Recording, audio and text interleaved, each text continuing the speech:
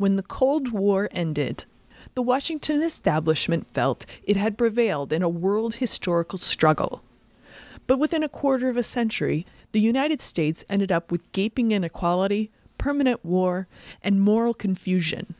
Join Harper's Magazine and Book Culture on Columbus on Tuesday, January 7th at 7 p.m.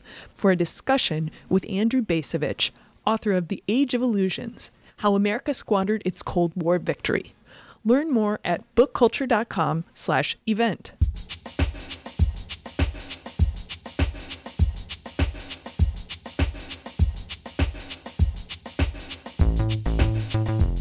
Welcome to the Harper's Podcast. My name is Violet Lucca, and I'm the web editor. Some evolutionary psychologists argue that, because most people are descended from humans that killed other humans to survive, fantasies about murder are extremely common, which might be part of the reason why podcasts and books about true crime are so damn addictive. But, as is true of many other aspects of human psychology, the internet can very quickly turn a base impulse into a reality. As Brian Merchant describes in the January 2020 cover story of Harper's Magazine, there are active murder markets on the dark web, and they have been responsible for at least one death. He follows the story of Alexis Stern, a shy young woman in Minnesota who, at age 18, discovered that someone had put a hit out on her. I spoke with Merchant about Alexis's case, the problem law enforcement has with investigating or treating such threats seriously, and the proliferation of these markets. But before we get to that conversation, I wanted to share what else is in the issue. I asked Chris Beha about his choices for this issue of Harper's, his first as editor, such as why he chose to put Merchant's story on the cover, and what other features we can expect under his tenure. Well, in terms of this story, it's a great story.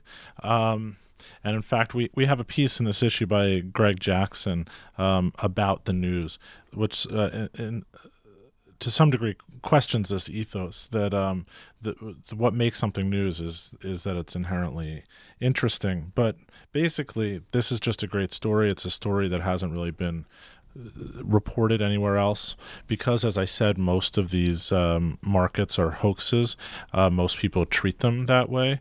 They think it is sort of alarmist to be suggesting that there are people having hits put out on them on the web, but now it really is happening.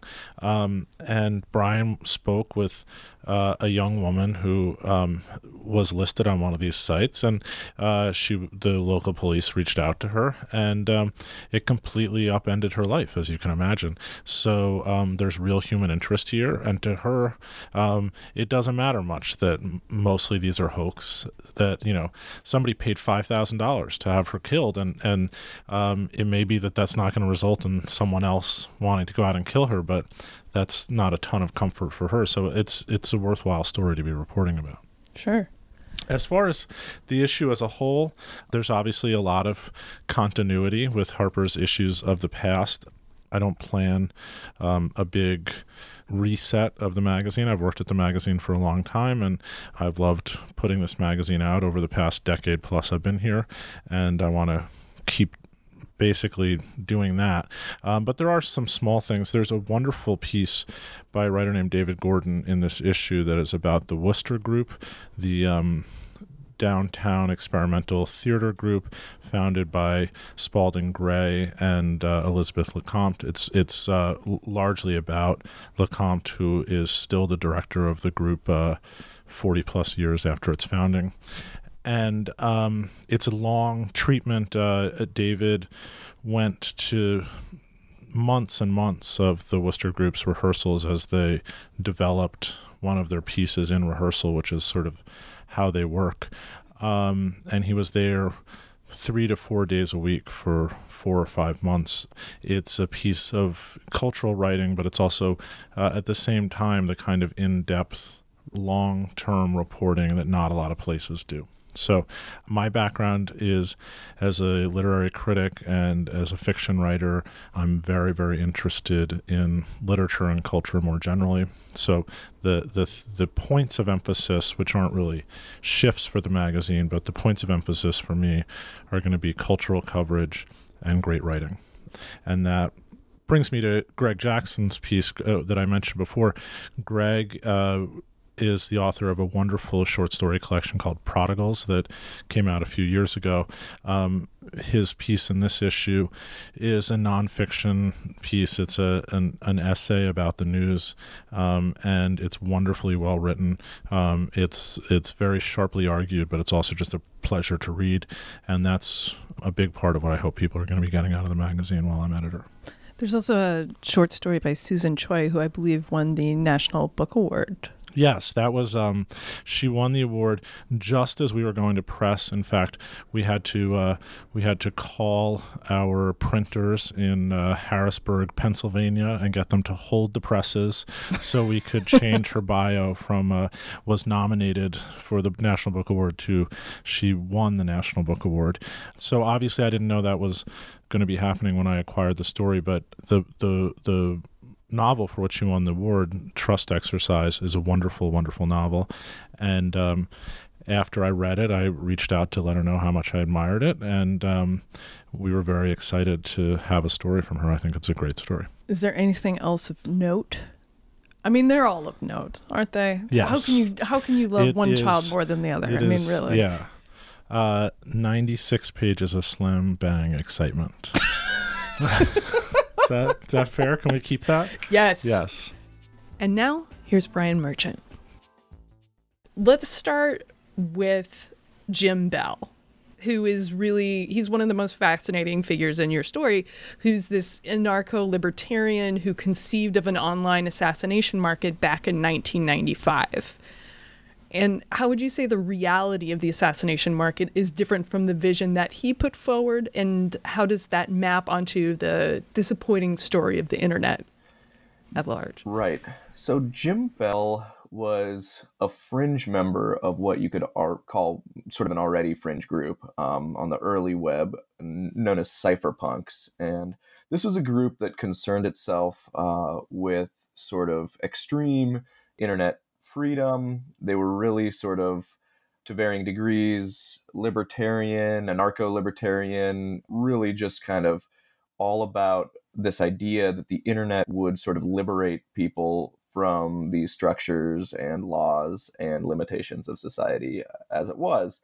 And there was a famous sort of email list, cypherpunk email list, where most of this argumentation and debate was taking place. And Jim Bell was interested in this scene, although he wasn't originally a key member.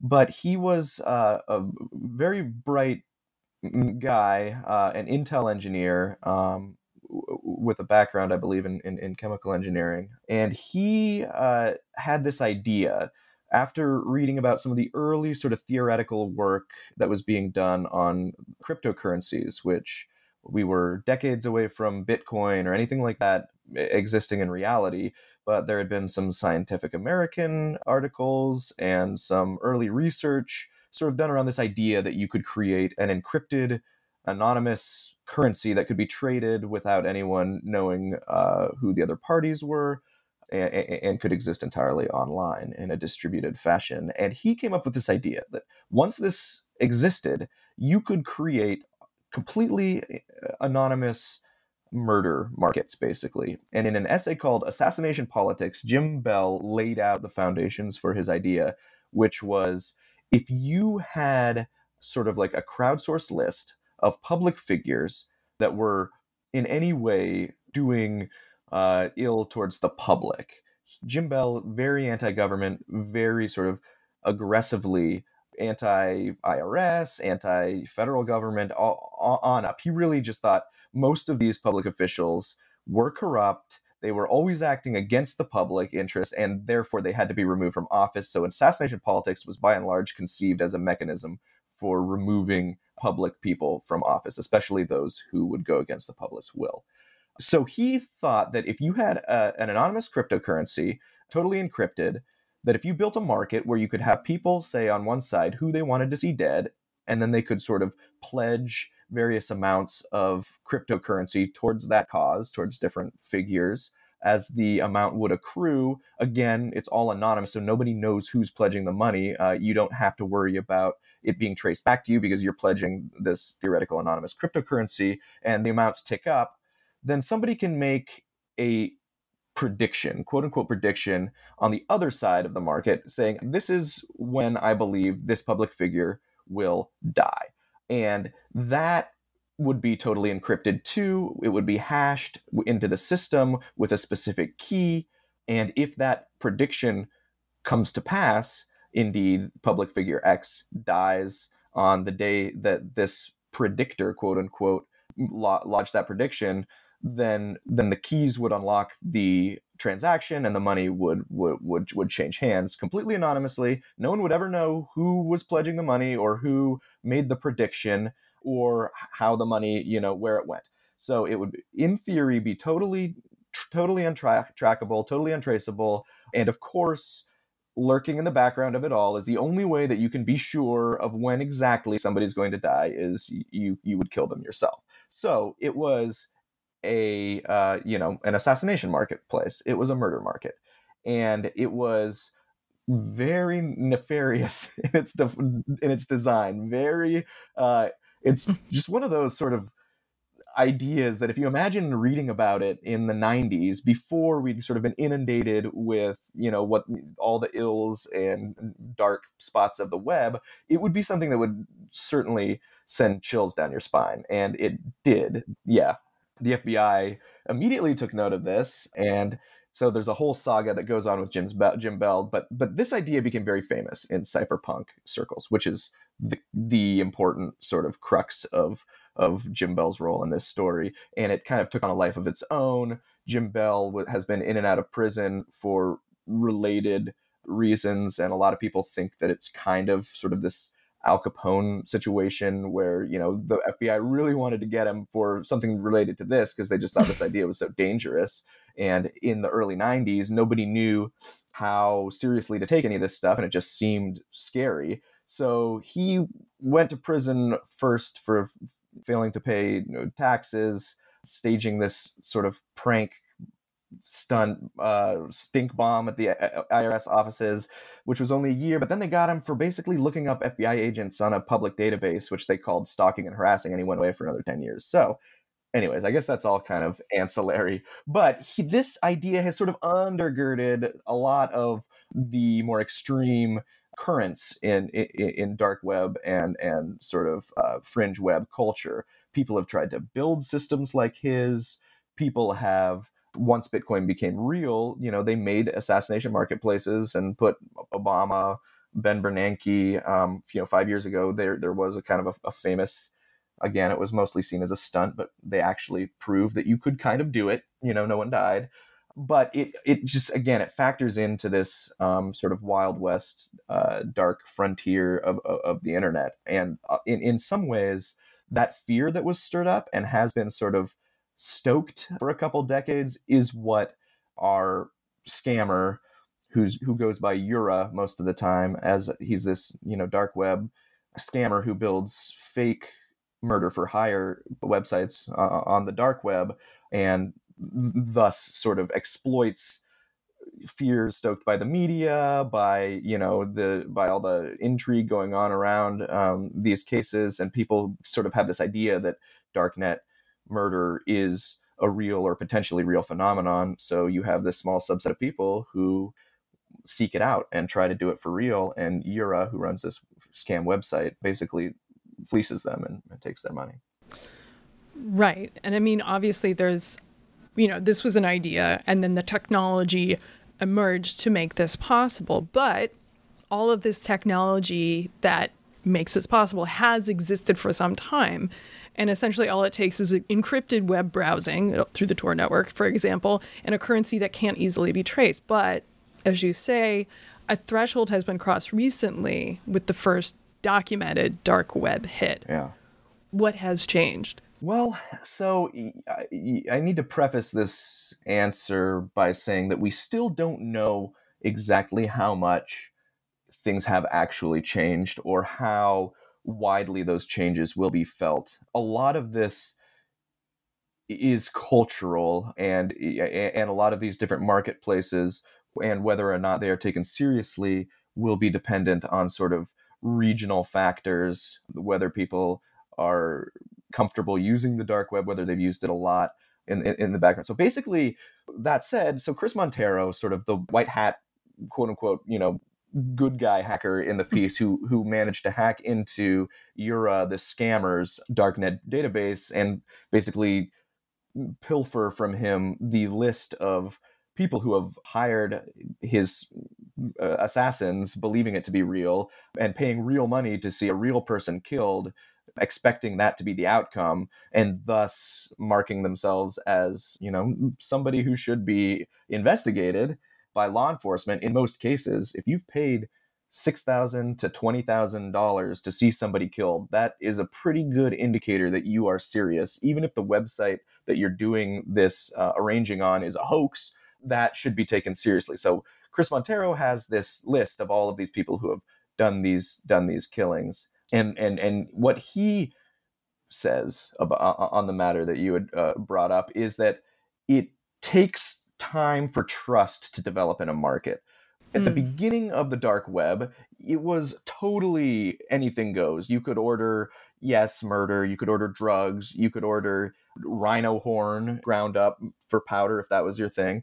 You could order anything, and there was a tiny fraction of a possibility that you would actually get it. So a lot of this stuff was kind of blown off. But slowly, first it was drugs. People found ways to verify that the marketplaces were starting to work, that the product offered was delivered to said client. So there became some instruments of verification that people started to trust on the dark web. And so you saw the rise of things like the Silk Road, which is probably the most famous darknet bazaar or marketplace. And once people had trust in that market, they would be much more willing to part with their Bitcoin or whatever other cryptocurrency they were going to use. So once you have trust in the market, then you have people willing to procure the goods for real. So as Chris Montero says in the piece, it used to be that getting rhino horn, which is really, expensive and dangerous, and it's sort of in demand in a lot of sort of elites in China, for instance, where it's seen as this status symbol to be able to have rhino horn, and it's believed to be sort of a stimulant or an aphrodisiac or what have you. But it takes, getting it from the rhinos are endangered. It's very difficult to get a real rhino horn. So it's a really high value ticket item, and people used to fall for these hoaxes all the time. But now, guess what? They're tracking real rhino horn getting procured from the dark web. So you're seeing various criminal enterprises migrating into reality. And the fear is that actual murder for hire will too. And it would take a number of things happening before that would happen somewhere like the US, because the established case that was confirmed while I was reporting out the story for Harper's was in Russia. And I spoke to a couple experts who are not quoted in the piece, but they emphasize that Russia has a very different sort of relationship to the dark web than users in the US do. And that is that there has been this very normalized sort of protocol around what they call drop boxes and buying goods on that. So you basically buy something on the dark web, and you include sort of like a GPS location, and then you go and you find this drop box, and that's where it is. So people are very used to things actually working this way. They have sort of tangible evidence that it works. That again, it's like Amazon Locker, right? Like an Amazon Locker for PCP or whatever. Right. Yeah. So very bleak. But then, so what happened in Russia was, it was not on one of one of his, which are like Besa Mafia or Camorra Hitmen. All these sites are very explicitly designed to look sort of badass and sort of looking like, oh, there's like people with guns and gangsters, and it's like almost comical how over the top it is. And you're supposed to go and you click what you want done to a person. Do you want a beating? Do you want a stabbing? Do you want a murder? Do you want to whatever? There's like a little menu, and then you order it from Yura as you would like order an item on eBay or something. But the actual killing, and I think, I can say here without totally verifying it, that it looks like there may have been another one, a second killing that was arranged by, and this is what's a little bit scarier, as somebody who was actually offering hitman services on these marketplaces. The first confirmed darknet killing happened when basically somebody made kind of an offer for basically saying like, if you can, off this person, here's how much we'll be willing to pay. And presumably these people met up over the dark net and discussed the transaction. And then it did turn out two kids, they were young, they were like teenagers or late teenagers, and they did it for money. And this was a police investigator, somebody who was investigating corruption locally, and they killed her. So brazen. So they killed her, and then they went to a rock concert that night, and they were captured on surveillance footage. They were not from the city. It would have been very hard to catch them had they not shown their faces on surveillance cameras, because again, there would be no motive. It's untraceable. They didn't live locally, and they were extremely sloppy and dumb. So they did get caught, but it does sort of lead to the question of whether or not this has happened before successfully, because in a place where corruption is more rampant, in a place where there's no knowledge of darknet matters by the local law enforcement, it's entirely possible. And again, I talked to a criminologist who studies hitmen for hire, and his point was very clear. The price of life in economically depressed areas is very cheap, and people are willing to do murders for remarkably low sums of money if they are in economically desperate situations, and if they have some familiarity with that particular trade. A lot of former prisoners who have heard a lot about this culture wind up in this sort of line of quote unquote work. So the fear, again, is that these two forces, the normalization of darknet marketplaces and economic depression and desperation, converge and lead to some, which, most of the time, I imagine it will be rather sloppy. It will not be this Jim Bell sort of like crowdsource the murder and then some skilled hitman like comes for a president or a governor or something. It's going to be messier and sloppier and carried out by economically desperate people. As this is normalized, do you envision it being almost more of psychological terrorism that, maybe, again, Mastermind 365, he or she, right, let's keep up the pretense, this person ordered a killing in a moment of rage or of weakness, but for Alexis Stern, who this person wants dead, she's terrorized by this threat. And it's a terror that might never go away. She dropped out of school. She quit her job. She already had a lot of sort of issues around anxiety, which, I can't imagine what having a hit put on you does to you emotionally. So putting aside the actual killing, this could become almost a different situation where it's just the notion of someone is out to get you is more powerful and more destructive than actually killing the person. Certainly for Alexis Stern, it is. And a number of these cases, it is. It's an incredibly unsettling and disturbing thing to have to live with, especially at this point in time when, again, everybody is grappling with how seriously to take this. Law enforcement has not taken it very seriously. There's signs that they're starting to now, because two people who have been on this list are dead now, having been killed, in one case by the person who hired the illusory hitman, and in another case maybe himself, although like that case is an entirely different situation, and we could go into that later if we want to. But the fact is that knowing that sometimes this results in real death does create this psychological terror. I mean, Alexis Stern was 18 years old when the police told her somebody has paid thousands of dollars to have you dead, to see you dead, killed by an assassin on the darknet. The police are not in really a position right now to say, well, this is probably somebody just blowing off steam, or don't worry about this, because A, they don't know, and nobody knows. It's so diffuse and so ambiguous as to the nature of this desired violence that it just sort of reverts to this gravity of terror. And that's what she's felt for years.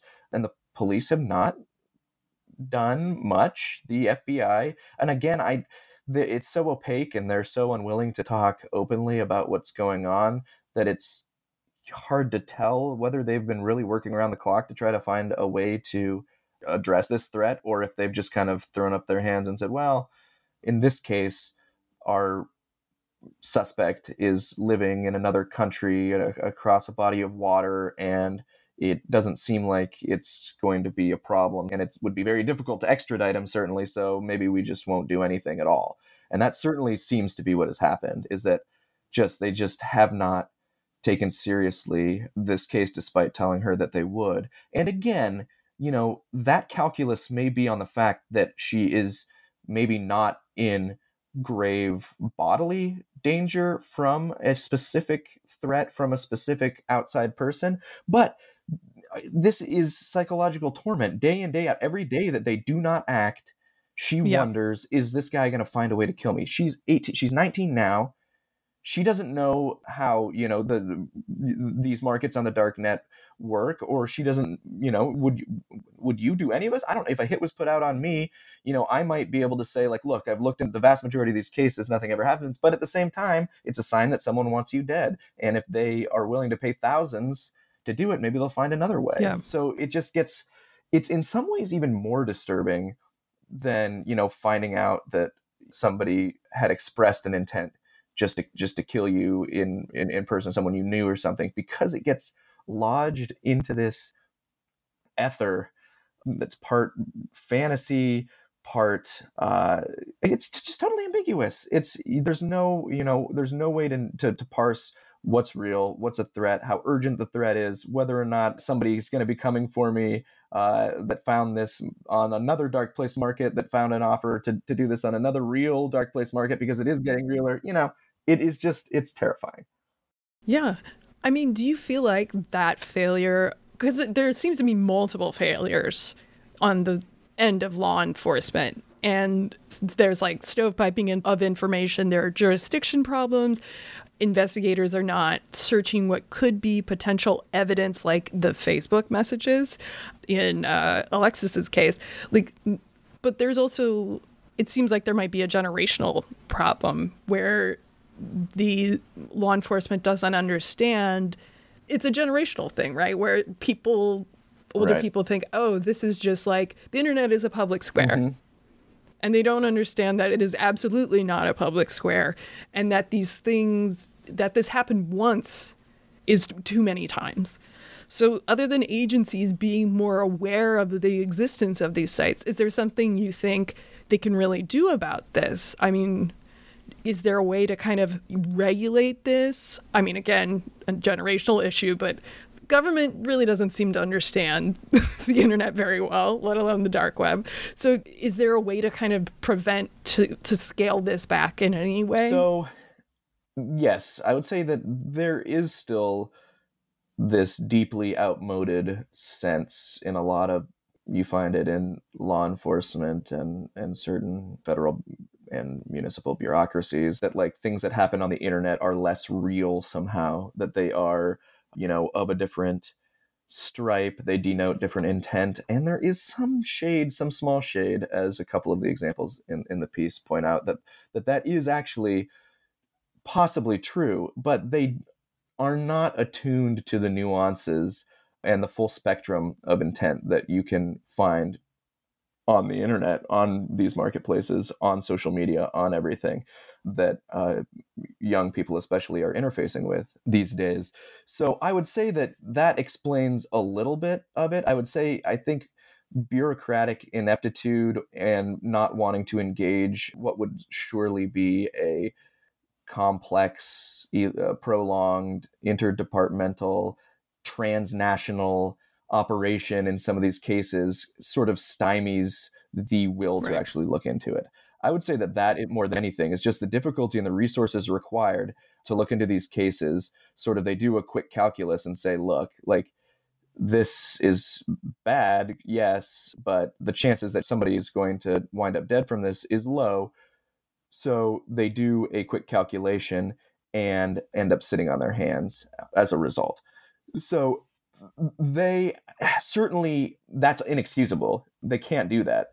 We need to find some way to sort of light a fire under the agencies to do more. For instance, I think there should be some sort of protocol that streamlines who deals with this. When, it's certainly cross states a lot of time.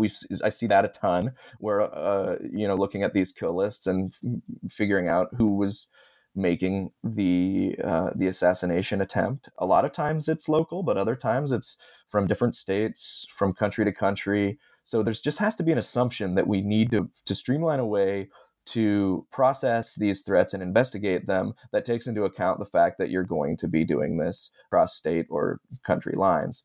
So there does need to be at least, whether that is a specific bureau in the FBI, because it's not just going to be this hoax marketplace. There are going to be other attempts on other markets. There are going to be other displays of intent by would-be murderers or would-be assassination hirers. There are going to be other sort of inputs in this system in all sorts of different ways that are beyond just what we even know about now. So we really need to start forming some sort of an apparatus that is capable of collecting them and acting on them. Right now, it's a mess. Who knows whether it's going to be the local police, the FBI, the DHS, ICE. Who knows who's actually going to field a case in a given. In Alexis's example, it's all three, and they've all been kind of playing hot potato, and it seems to me passing the buck and making various errors along the way. And it's just because, again, there's no clear protocol for how to deal with this. And if we don't want to see more names crossed off that list, then we really need to sort of get our ducks in a row. And I mean, at the end of the piece, you write that the Department of Homeland Security have finally started investigating people who have put out hits on Eura's websites. Have there been any developments with those investigations that you're aware of since this went to press? So, yeah, since this went to press, I don't know specifically if there have, but what I will say, to kind of follow up that sort of long torrent of frustration, is that there's finally one bureau, and it is in Minnesota. It's the Minnesota branch of the DHS that now has a desk and at least one agent and maybe a small staff that is working with Montero, again, the white hat hacker, to go through these names. And the reason she's doing that, I think, is because just randomly, a lot of these cases have happened in the Great Lakes region. The one murder that actually did take place, where a husband murdered his wife and tried to make it look like a suicide. He had hired Eura's fake assassins and really gone into explicit detail as to how he wanted to see his wife killed, pretending he was someone else. He was this IT guy, just absolute monster. But also the head of a church. Also a deacon, like an elder in a church, and that was part of it. Why he felt he couldn't get divorced and had to instead murder his wife, which is just extremely cool. Very Midwest. Great. Yeah. Right. You got to respect the church and not go against the church. So you'd rather murder than divorce. Just the most intense story, probably, this whole mess. But they found the Bitcoin keys that corresponded to the marketplace on his local hard drive. Again, they had suspected him from the beginning for other reasons, because it just did not look like a suicide. It was pretty clearly staged, and he called the cops, and just did not seem credible from the beginning, just a horrifying person all around. They have audio of the call when the first responders and the police came to the scene. They had audio going, and at one point his son, has just walked in to see his mother with a bullet in her head, he says, what's going to happen now, Daddy? Are you going to remarry? And he laughs and he says, oh, I don't know. And it's just like, it's this most Jesus chilling. Christ. Yeah. Ugh.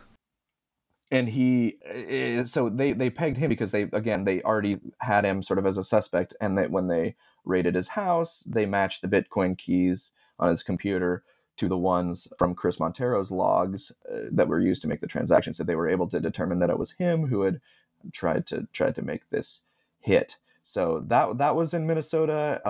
Alexis is in Minnesota.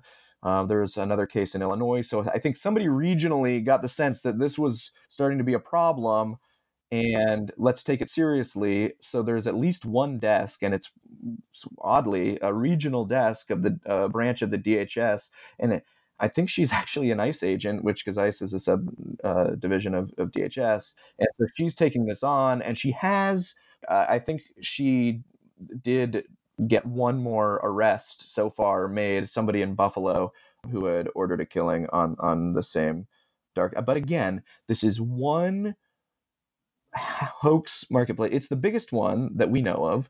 It's the one that has the longest roll of names on the list, but nobody else is sort of policing threats that are made elsewhere or offhand on different marketplaces, ones that are less tailored specifically to murder. There are marketplaces that are broader, that are for everything, and then you'll sometimes see requests for killings and things on there. And again, most of the time, until recently, people have just sort of waved them off.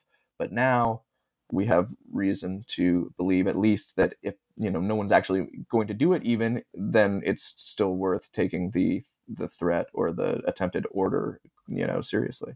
If you look at something like 8chan, which is now 8kun, no one wanted to take that seriously until there was literally a huge public movement to be like, hey, this has happened 3 times. This cannot happen again. And, people want to act like, oh, it's free speech, perhaps because the foundation of the internet was so tied up in this very specific tech utopianism with certain libertarian undercurrents that, you should be able to do whatever you want online, and really it only leads to very dangerous, hateful, deadly situations like this. And, somebody like Chris Montero he's a vigilante. Like, he's just sort of like providing vigilante justice as best that he can, or at least trying to hold these people to account, or more specifically, the owner, Yura, to account. What is he up to now? And are there other white hats like him fighting this new form of crime? Are there other Batmans out there, please?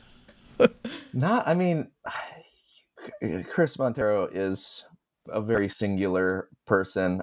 I don't know how he lives with this. It's been years now that he's been sort of dealing with this on and off, and totally justifiably. He can't do it all the time. He's got a full-time job. He doesn't.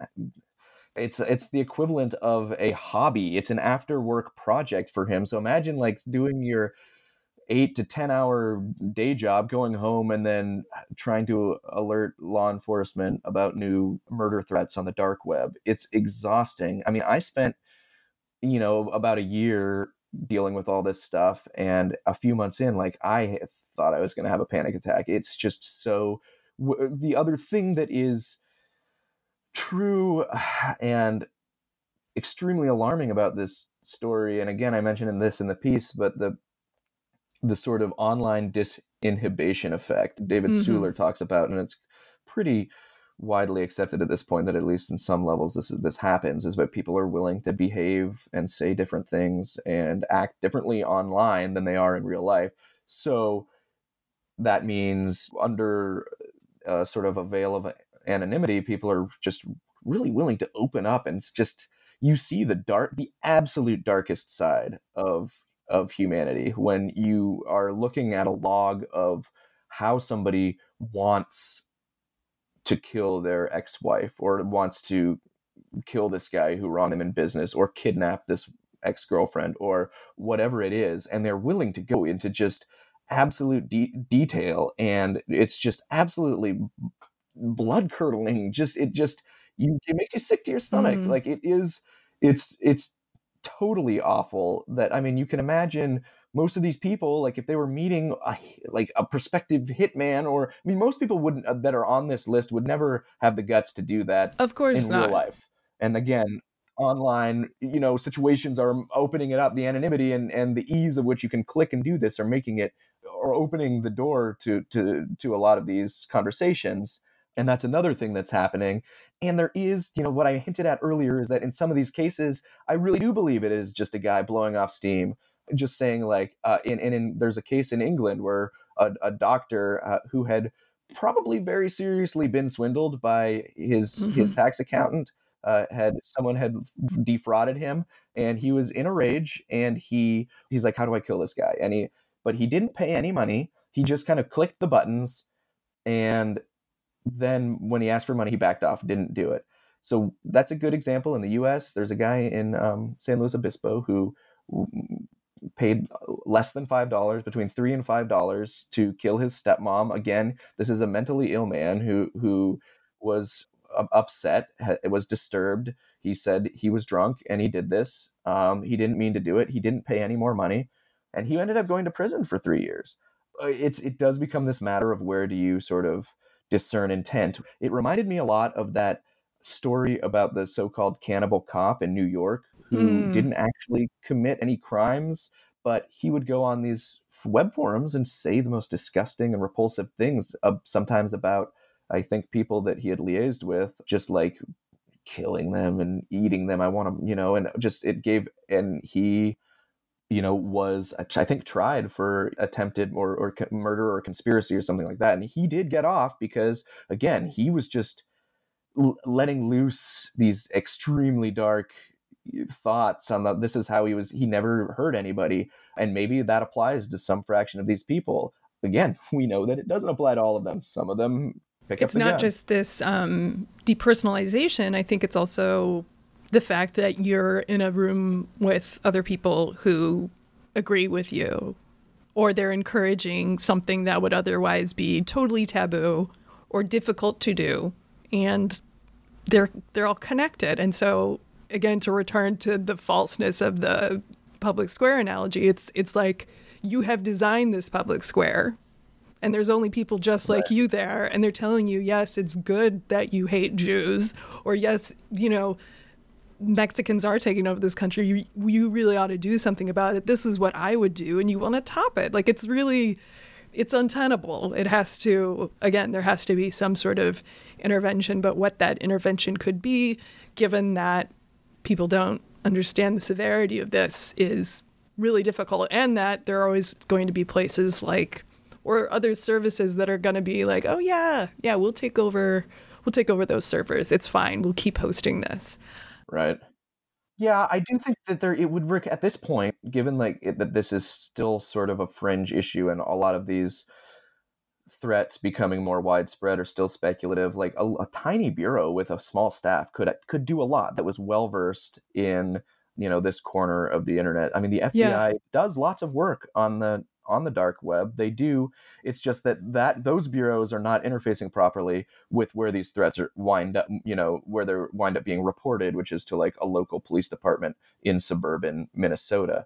But there's a whole sort of, there's a whole team of dark net savvy investigators who do stings on the dark web to find, child porn hubs all the time. They do all sorts. So we need to sort of codify this threat a little bit, I think, because, again, right now, the sheer number of cases to process is large, but it's not that large. It's not, larger than you could see being assigned to a small team to investigate. So I just think that some small moves could do wonders. Finally, now that some time has passed, how has your experience with these murder markets and seeing that just unbridled hatred towards another human being, whether said in the heat of the moment or just coming from a very deep, sincere place, how has it affected you to probe into this stuff?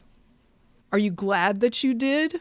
Or is it something that you would have rather never known about? Well, it was hard to live with for a while. It was hard to have this database open on my desktop. It was hard to try to, as I detail in the piece a little bit, and I think more than I got around to detailing, like I went down the list myself because at some point these were passed off to the FBI, and the FBI ostensibly looked into all of them, and I was trying to investigate whether or not that was the case, whether or not they actually did their due diligence. So I started going down the list myself and calling everybody that had been caught up in this. And it turns out that a large number of them had never heard from the FBI in a meaningful way, or had never heard from their local police in a meaningful way, that there was still a hit out on their heads by somebody that they probably knew in their lives that had not been addressed. So I did my best to talk to a number of these people, and some of them, most of them had no idea really what to make of it. I got hung up on. I got sort of dismissed.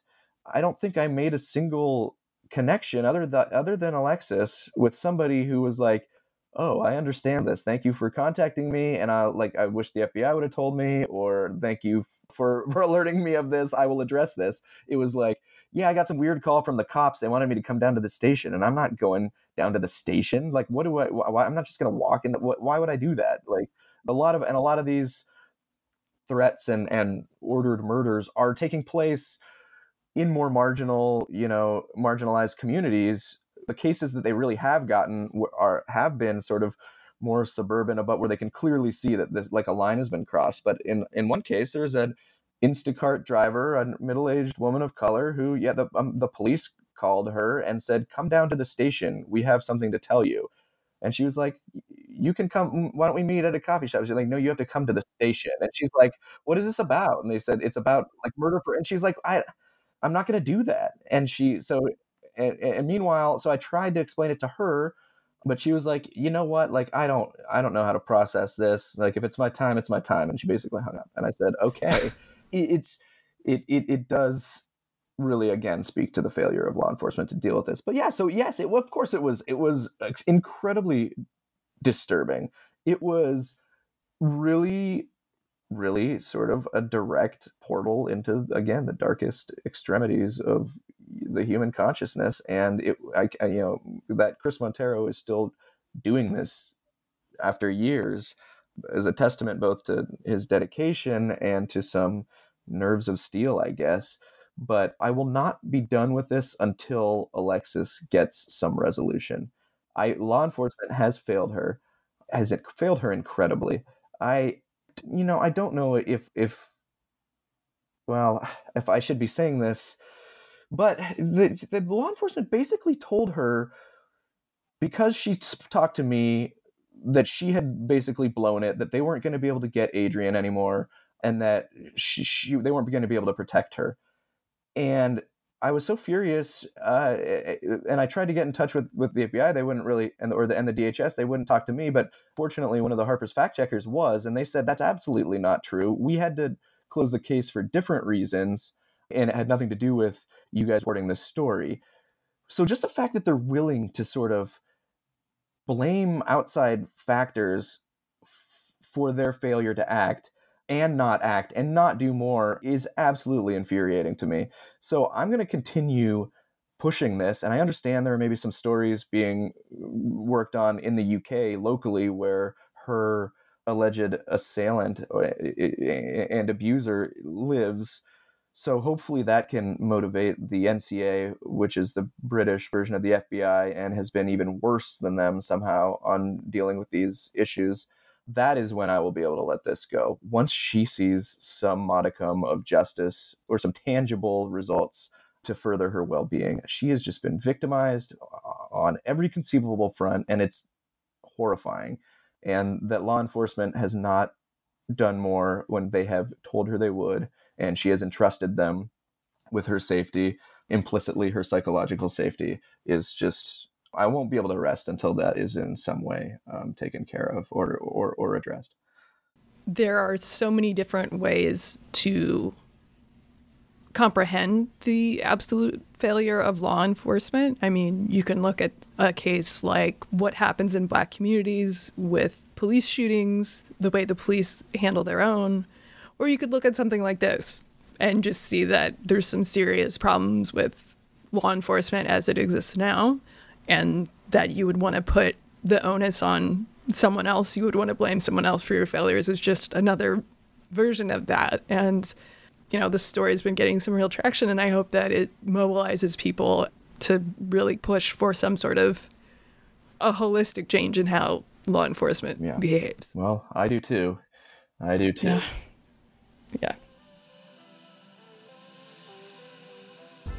You've been listening to the Harper's Magazine podcast, produced by Violet Lucca and Andrew Blevins. The music is Cut and Shoot by Febrifuge.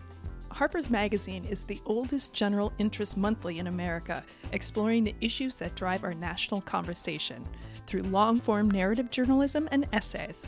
To get 12 issues for $21.97, visit harpers.org/save.